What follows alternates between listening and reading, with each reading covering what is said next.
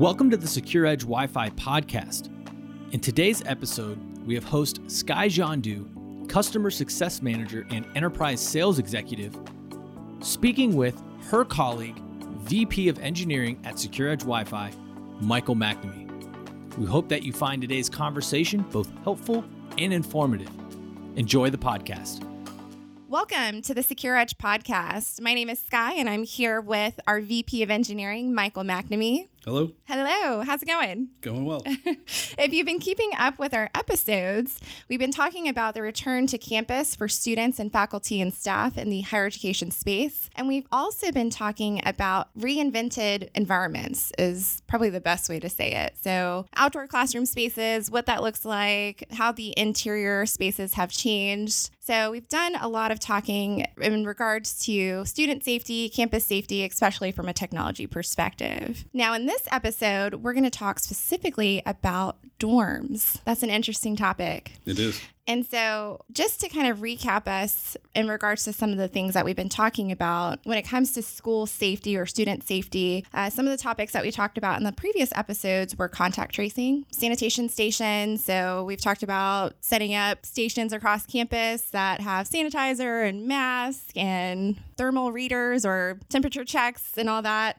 We've also talked about infrared cameras, renovated spaces, classroom spaces, etc. And so what we want to do today is talk specifically again about dorms and residence life facilities. Some people call them residence halls. They have lots of names. So why are these important? And I'm actually going to take that. As a student, if I'm looking to gain independence from my parents, like get me out of the house, one of the things that I would be looking for is to live on campus at college. Right? Yep. And when you live on campus at college, again, you get that sense of independence.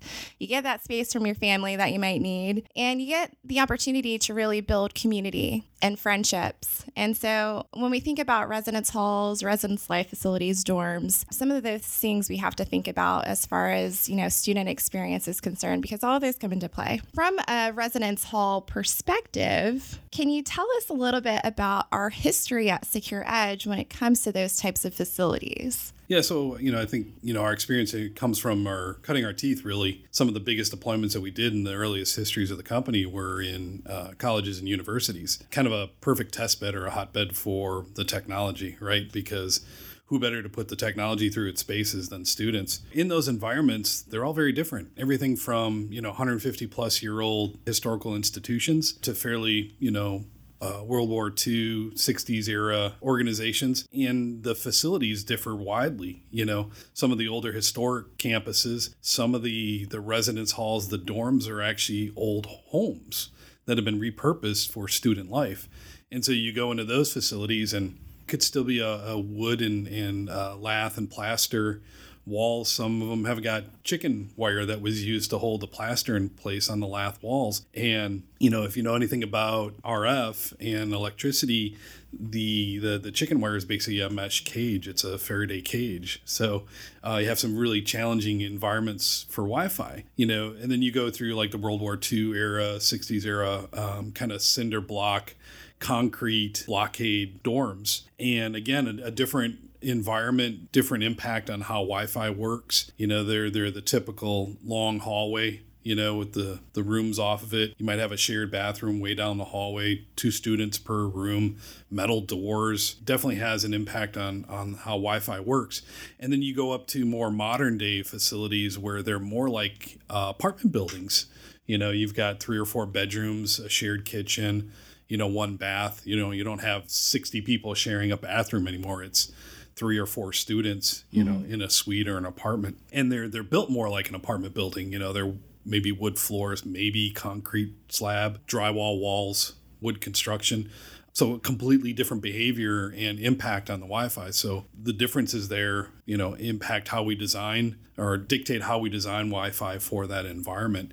And now they're talking about changing up the methodology around dorm and residence hall design again. That's right. Compartmentalizing even more, where you're not going to have 2 students in a room. You're going to have a single room for a student, and maybe it's only 3, at max, or maybe 2 at max, sharing a bathroom and a kitchen space or whatnot. So again, you're compartmentalizing and cutting up that space. So it has a lot of impact to how we design.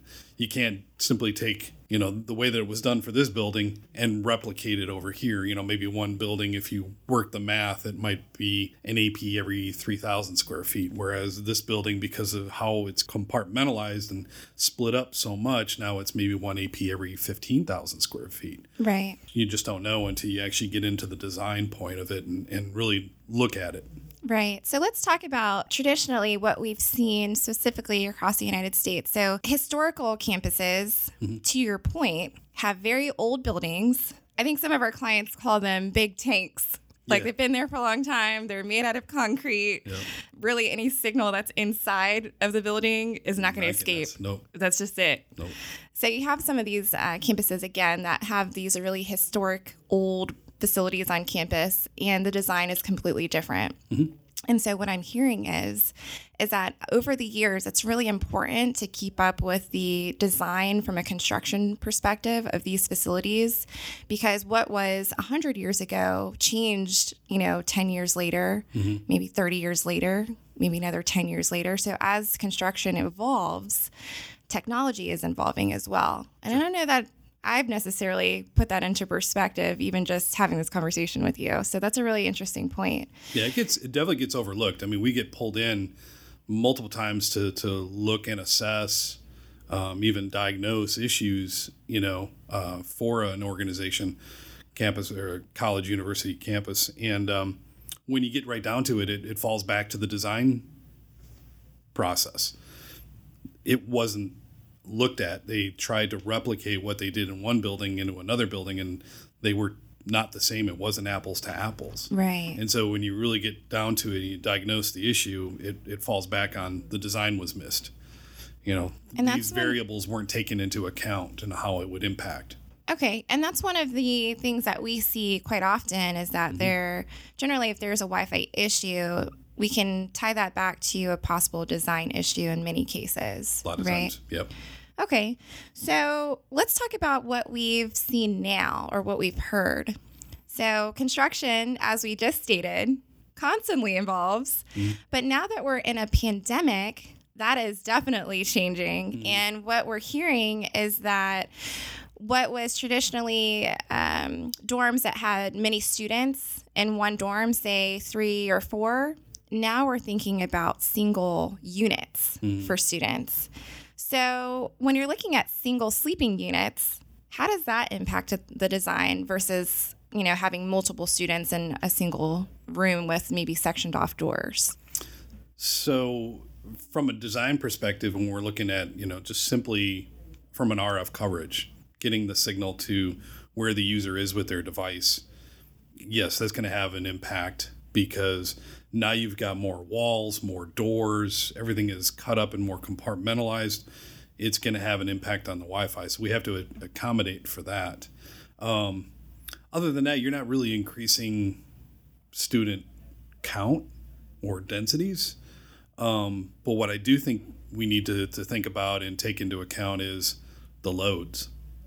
How much traffic, how much throughput is really being utilized or loaded onto the system, and our device counts going up. And I think those are some things that we need to be considering in the design process. Right. And you bring up device count. So what has been our history as far as how many devices there are per students in the higher ed space, specifically residence halls and dorms? So when I started doing this, 15 plus years ago, students had one device. It was a laptop, and back then laptops had basically an Ethernet adapter on it. Sometimes Wi-Fi, it wasn't as ubiquitous as it is now. So you had 2 ports, and the way we always refer to it is it's a port per pillow. So you had 2 students in a dorm room. You'd have a wall plate with 2 physical Ethernet jacks connected, patched back to a switch to give them network and internet access.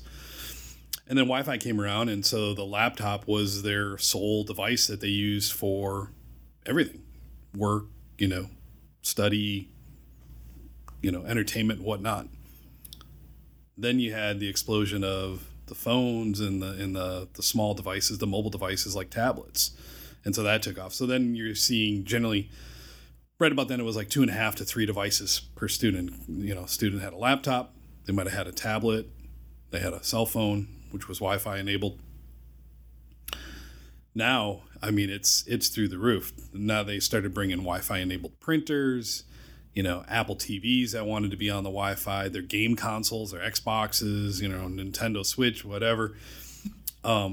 We've seen some crazy stuff like Wi-Fi enabled light bulbs, that you can control with your voice, or it mates up with an automation platform like an Amazon Alexa or the Google Home or Apple's HomeKit or whatever it is. The IoT explosion has been crazy. And the challenges there are not that they put so much load on, but they have specific requirements, right? Because they were made for the home environment, and you bring them into a shared common networking environment like a dorm or a residence hall. And there's a whole plethora of implications there on how those things are supposed to work. Because the students are expecting an at-home experience. I can just plug this in at home and it goes through all these things and it just works. Well, the home network is completely different, very low complexity compared to an enterprise campus grade network that's built for, not only performance, but also security. And so all those things have to be, considered in there as well. So those are some of the things that we need to consider is, I think as a result of what we're going through with the pandemic and how things are changing on campus for students, I think there's going to be some anxiety, some fear, and I think students will turn to technology, just knowing these, this generation, to kind of self-soothe, to calm some of their anxieties. They want to retreat back to their dorm because this is their home now. They're home away from home and they want to retreat and, calm themselves. And however they do that, whether it's watching movies on Netflix, playing video games, listening to music, I think those things are going to have ramifications of how much load and how much utilization we have on the network. We hear stories all the time, even some of the service providers like, Comcast and Charter and Spectrum, it's like, hey, up your bandwidth because now you're using more than ever, right? That's right. Because you've got 2 or 3 kids at home that are doing learning online. I think Charlotte Mecklenburg Schools announced yesterday that they're going all virtual. Yep. I haven't confirmed that, but I think they're going to Plan C, which is no in-person classes. Everything's going to be virtual. So if you got 1, 2, 3 kids at home, they're using the broadband internet. And then if you got 2 parents that work from home, they're using it too. So it's not like it was before where you've got these peak times a day where it's being used. You're going to have this maintained consistency of consumption from the time school and work starts till, late into the evenings.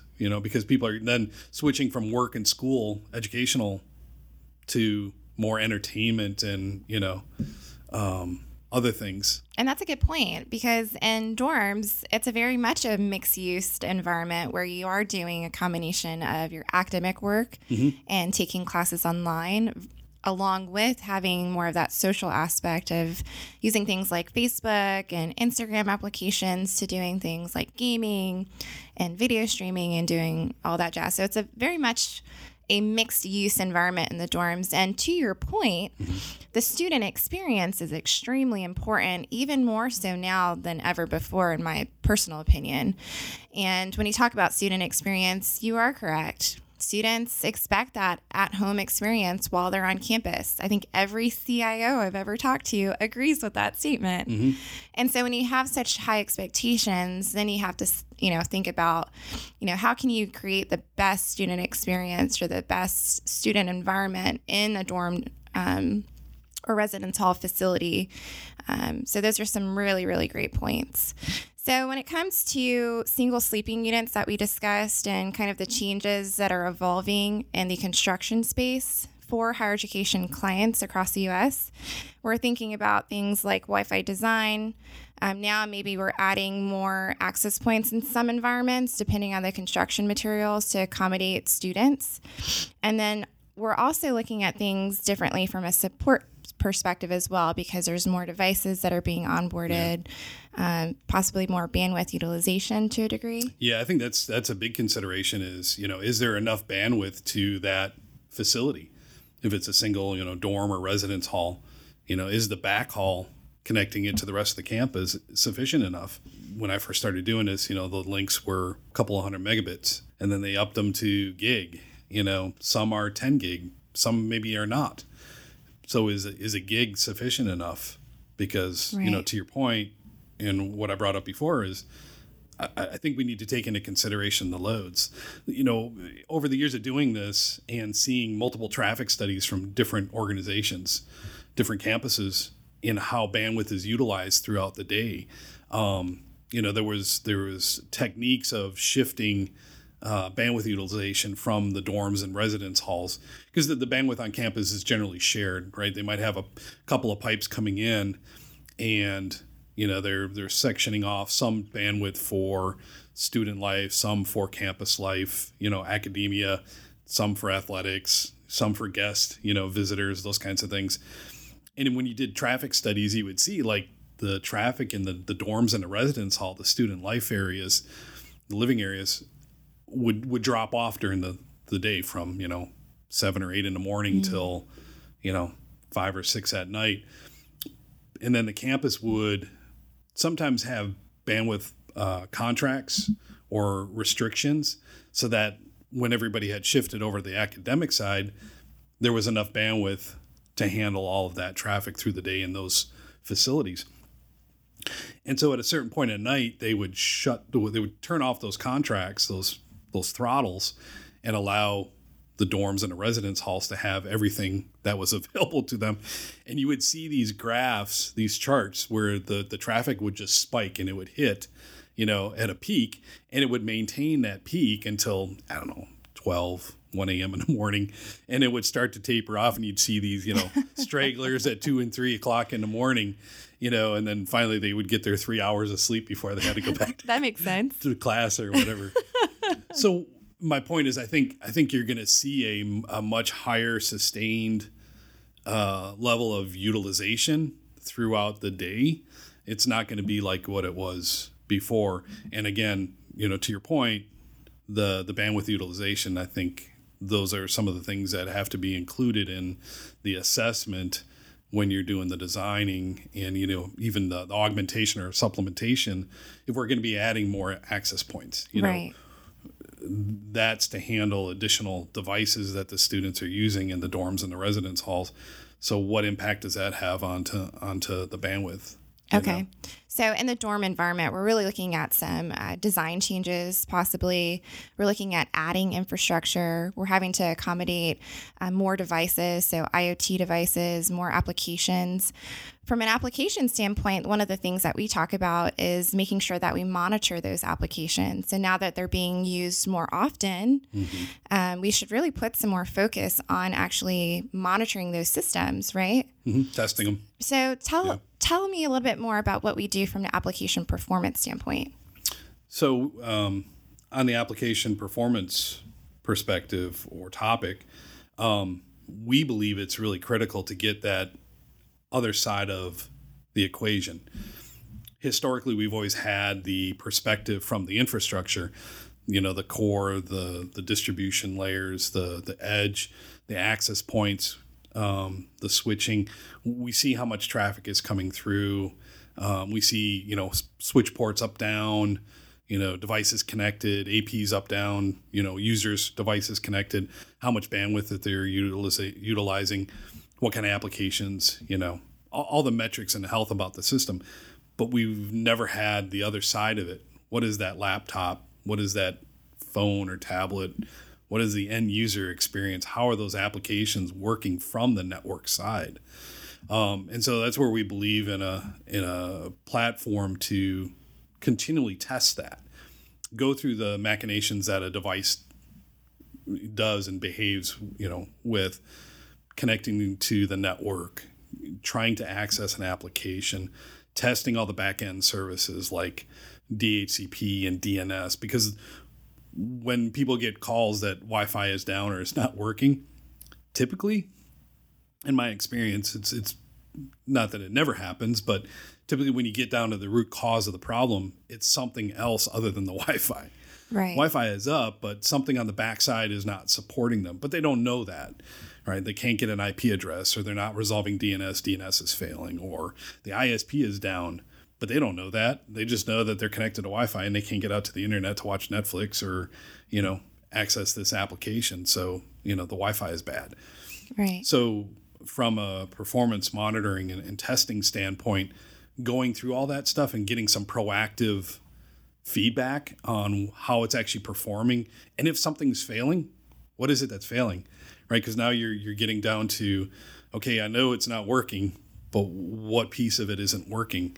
And having something that gives you that feedback and tells you exactly where to focus your attention to get to a resolution much faster is really critical to that end user experience. Right. So just to do a quick recap, we are expecting to see some design changes, right? We're also expecting to see some support changes. So the number of support tickets that an institution might see is going to increase. Again, IoT devices and application changes. And to your point, it's really important that we have a system in place that can help us provide a better layer of support to our students to thus give them a better student experience. Yeah, because think about how things are going to change for them if they're going to be doing more academia in their living space, right? They're not going, we don't know this yet because we haven't experienced it. We haven't gotten the feedback or the reports back from the environments. But I'm expecting that, everybody's different, but the life in the library might not be the same today as it was before. They may be doing more studying in their dorm rooms, they're in the residence halls. They're going to be taking online classes. Well, they're not going to go to a classroom to take an online class. They're going to be doing that in their dorm room. That's right. And the applications are going to change a little bit. If this curriculum, these online courses are being delivered over a medium like a Teams or a Zoom, or I don't know what the platforms are out there that deliver that content. But now you're talking voice and video. If it's a participatory thing where, they can actually raise their hand in the application and the teacher calls on them and they respond. So now we're having to support, enterprise grade voice and video applications, video conferencing, just like we do in office spaces or in enterprise environments, because these applications, voice and video are probably two of the more demanding applications on Wi-Fi, on networking. All right. And so we've got to build the infrastructure. We got to make sure that it can accommodate those things and they can run optimally. Right. So there is quite a bit that we have to consider when it comes to the student experience in dorms. And we've really just named off quite a few things that I even hadn't anticipated, as far as, bandwidth utilization, as we discussed, again, IoT applications, and to your point, video calling, streaming, whether that be with family and friends or through, academic tools for classes. So that's all a really good point that you made. And then on top of that, you had mentioned before gaming and the whole social aspect of things. So all in all, we're seeing more students within their dorms in confined spaces, really looking to technology to help really socialize and maintain relationships, and also, work towards a degree to some sort, whatever it is that they're looking to do. Hopefully that's the priority. Right. I can't imagine being confined to my dorm every single day on campus for a whole semester. So I'm really interested to see how all this pans out over the next few months, and really pick up this conversation again, just to see how things have changed and what we're actually seeing out in the field. So that would be really interesting. Yeah, we're definitely going to be taking notes this fall. Yeah, definitely. So one of the other types of facilities that we haven't addressed outside of the dorms and residence halls are the student unions in the recreational areas, right? So these are areas that I know as a student, I loved because they basically gave us these safe spaces to meet up with their friends and engage in social activities and go to the gym and do all the things that we love to do, right? So when we think about going back to school and we think about the safe return to school, those particular facilities are also going to have their own measures for safety, right? Yeah. Specifically, you have state and local guidelines and standards as far as, the number of people that can be in an area, how far apart they are, how often you're cleaning and disinfecting things. So there's a lot of things to keep up with. And then we have to think about, okay, if we're going to let a certain number of people into a facility at one time, how many people can come in? How long are they able to stay there? Should we have times blocked off to actually disinfect, right? There's just a lot of things to consider. And what you had mentioned earlier is we're all kind of new to this.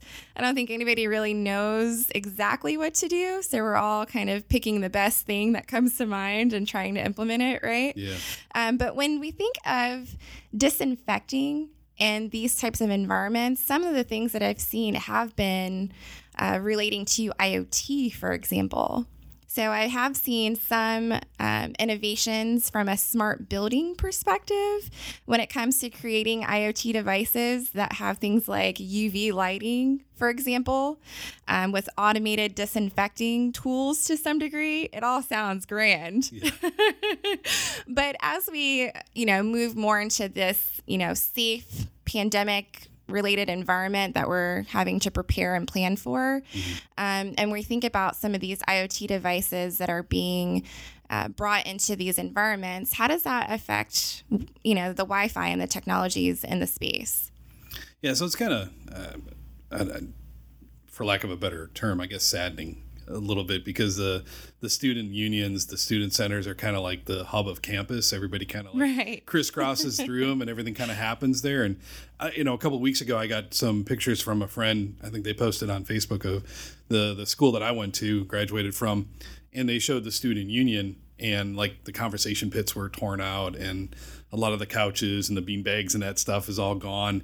It's just like it's a wide open, naked space now. So they're trying to deter that cloistering and the clustering and loitering in those areas, which they tried to foster before. So it's kind of sad. But what's going to happen, you're not going to be able to keep everybody out of those spaces, right? Right. And so they're going to have to attend to them. They're going to have to sanitize them and clean them.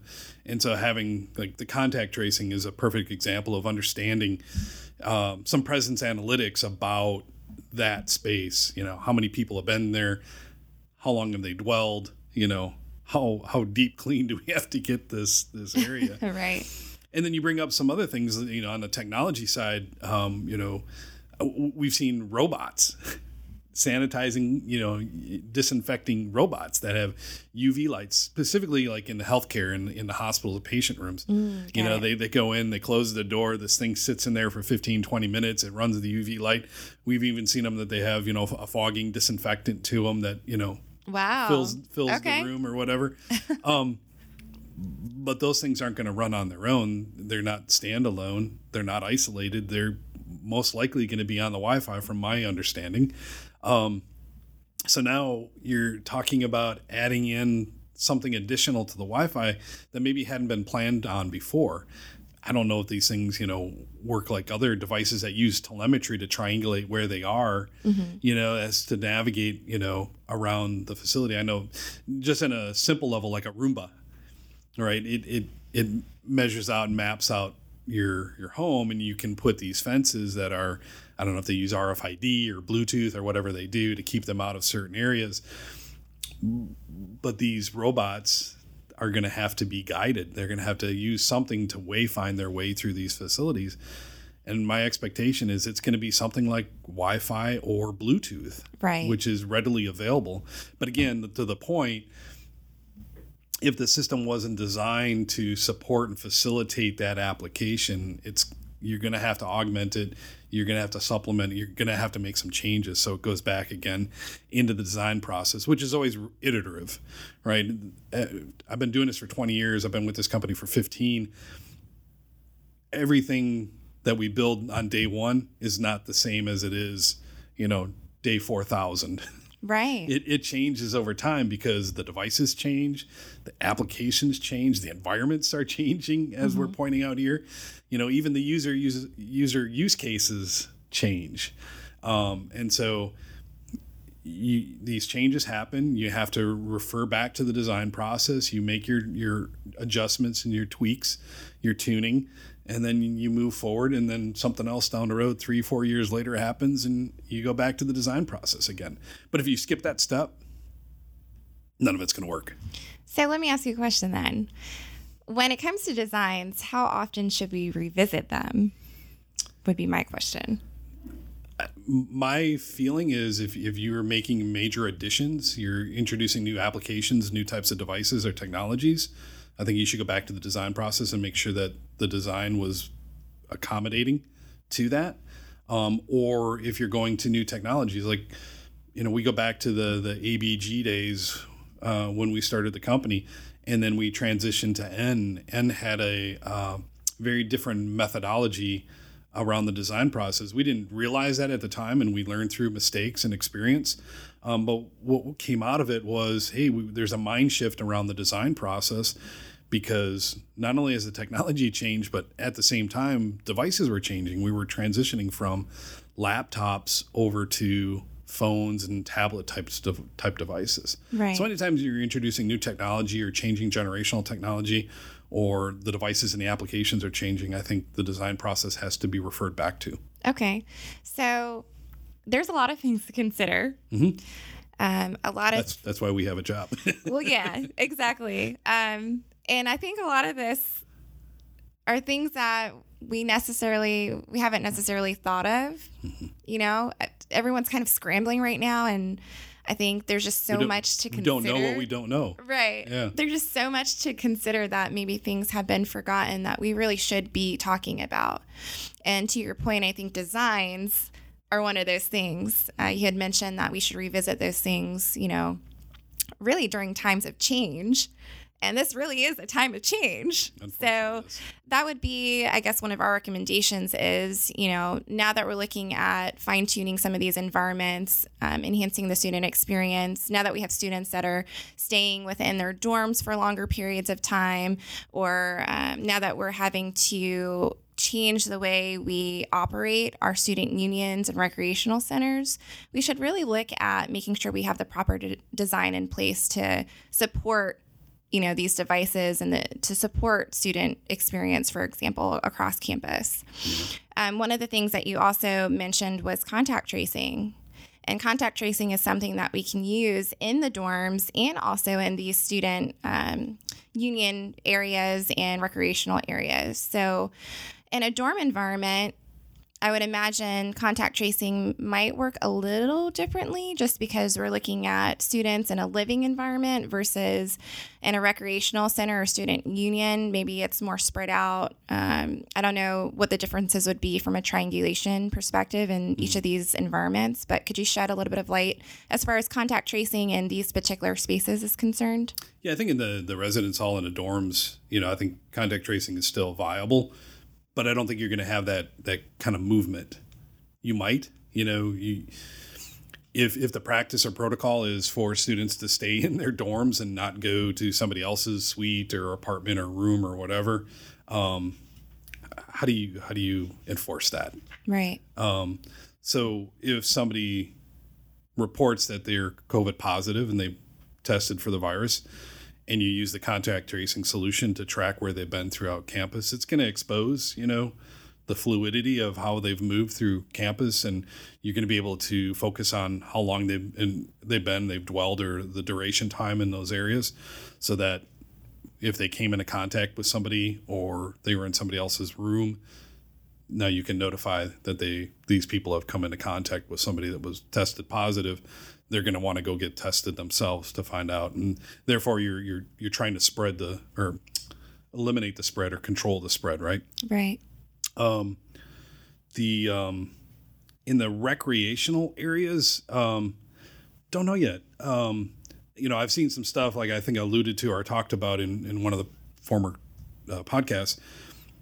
the Carolina Panthers were going back to training camp, rookies were showing up, and some of the methods that they were using for doing contact tracing and tracking things was to assign to a user an RFID tag or some sort of, not an asset tag, but a tracing tag, so they could track where they've been throughout the facility. So again, if they go back in time and somebody's tested positive and you need to find out where they've been or who they've come into contact with, they have a means to track them, because an athlete's not going to be carrying around a phone or a laptop or a tablet on their person as they're utilizing the facilities.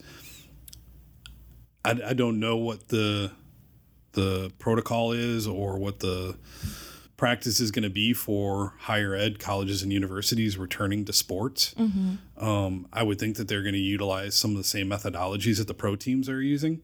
But I think the same technology applies there, leveraging something to facilitate the contact tracing so that you know what areas of the facilities you need to deep clean, or, if somebody's tested positive, how do you go about finding who they've been in proximity or contact with to let them know that they need to go get tested. Right. I think I heard some of the pro teams are saying if X number of players test over a period of time, their practice is going to be to shut down.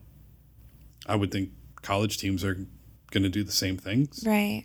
You would think so. Yeah. Yeah, definitely. So all in all, we've talked about a lot of different environments. We've talked about, a lot of things to consider when we think about students safely returning to school, especially in the dorm environment, and especially in some of these more utilized spaces like student unions and recreational facilities. So what I want to do now is just talk about how we can help. So one of the things that we talked about is contact tracing, right? So in order to make sure that that's deployed correctly, we want to make sure that a company like SecurEdge comes out and does an assessment, right, to make sure you have the proper triangulation and things of that nature in place. We've also talked about revisiting your design, something else we can help with. So, now that we're looking at implementing a number of different changes, and now that we're looking at students utilizing our environments in a different way and our applications in a different way, we should really do our due diligence to say, okay, the environment's changing. We need to do a design and make sure we can support them the best way that we can. Mm-hmm. And then lastly, in the event that someone does want to utilize contact tracing, but maybe doesn't have the appropriate infrastructure, we want to look at seeing how we can get the right infrastructure in there, right, to accommodate some of those things. Yes. Is there anything else? I think we talked about as well, support, right?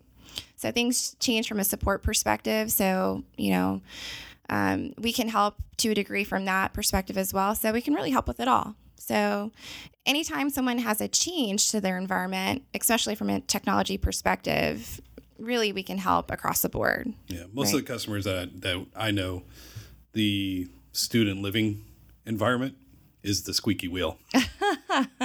It's the one that tends to generate the most concerns.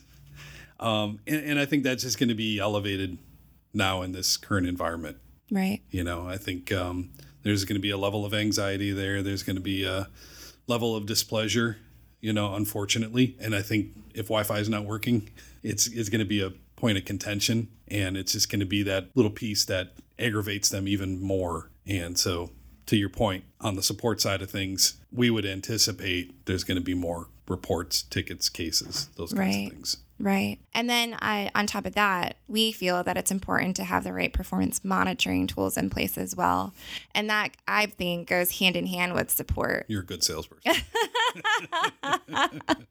So all in all, we're looking at making sure you have the right design in place, making sure if you have the ability to utilize contact tracing that you do that, making sure that we have performance monitoring tools in place to thus the support efforts. Exactly. In closing, for more information, go to www.securedgewifi.com. That is SecurEdge with one E for more information and content on dormitories and safe space, essentially the safe return to schools this fall semester. Thank you so much for your time. We'll talk to you soon. That concludes this episode of the SecurEdge Wi-Fi podcast. Thank you for listening today, and we hope to see you again soon. Take care.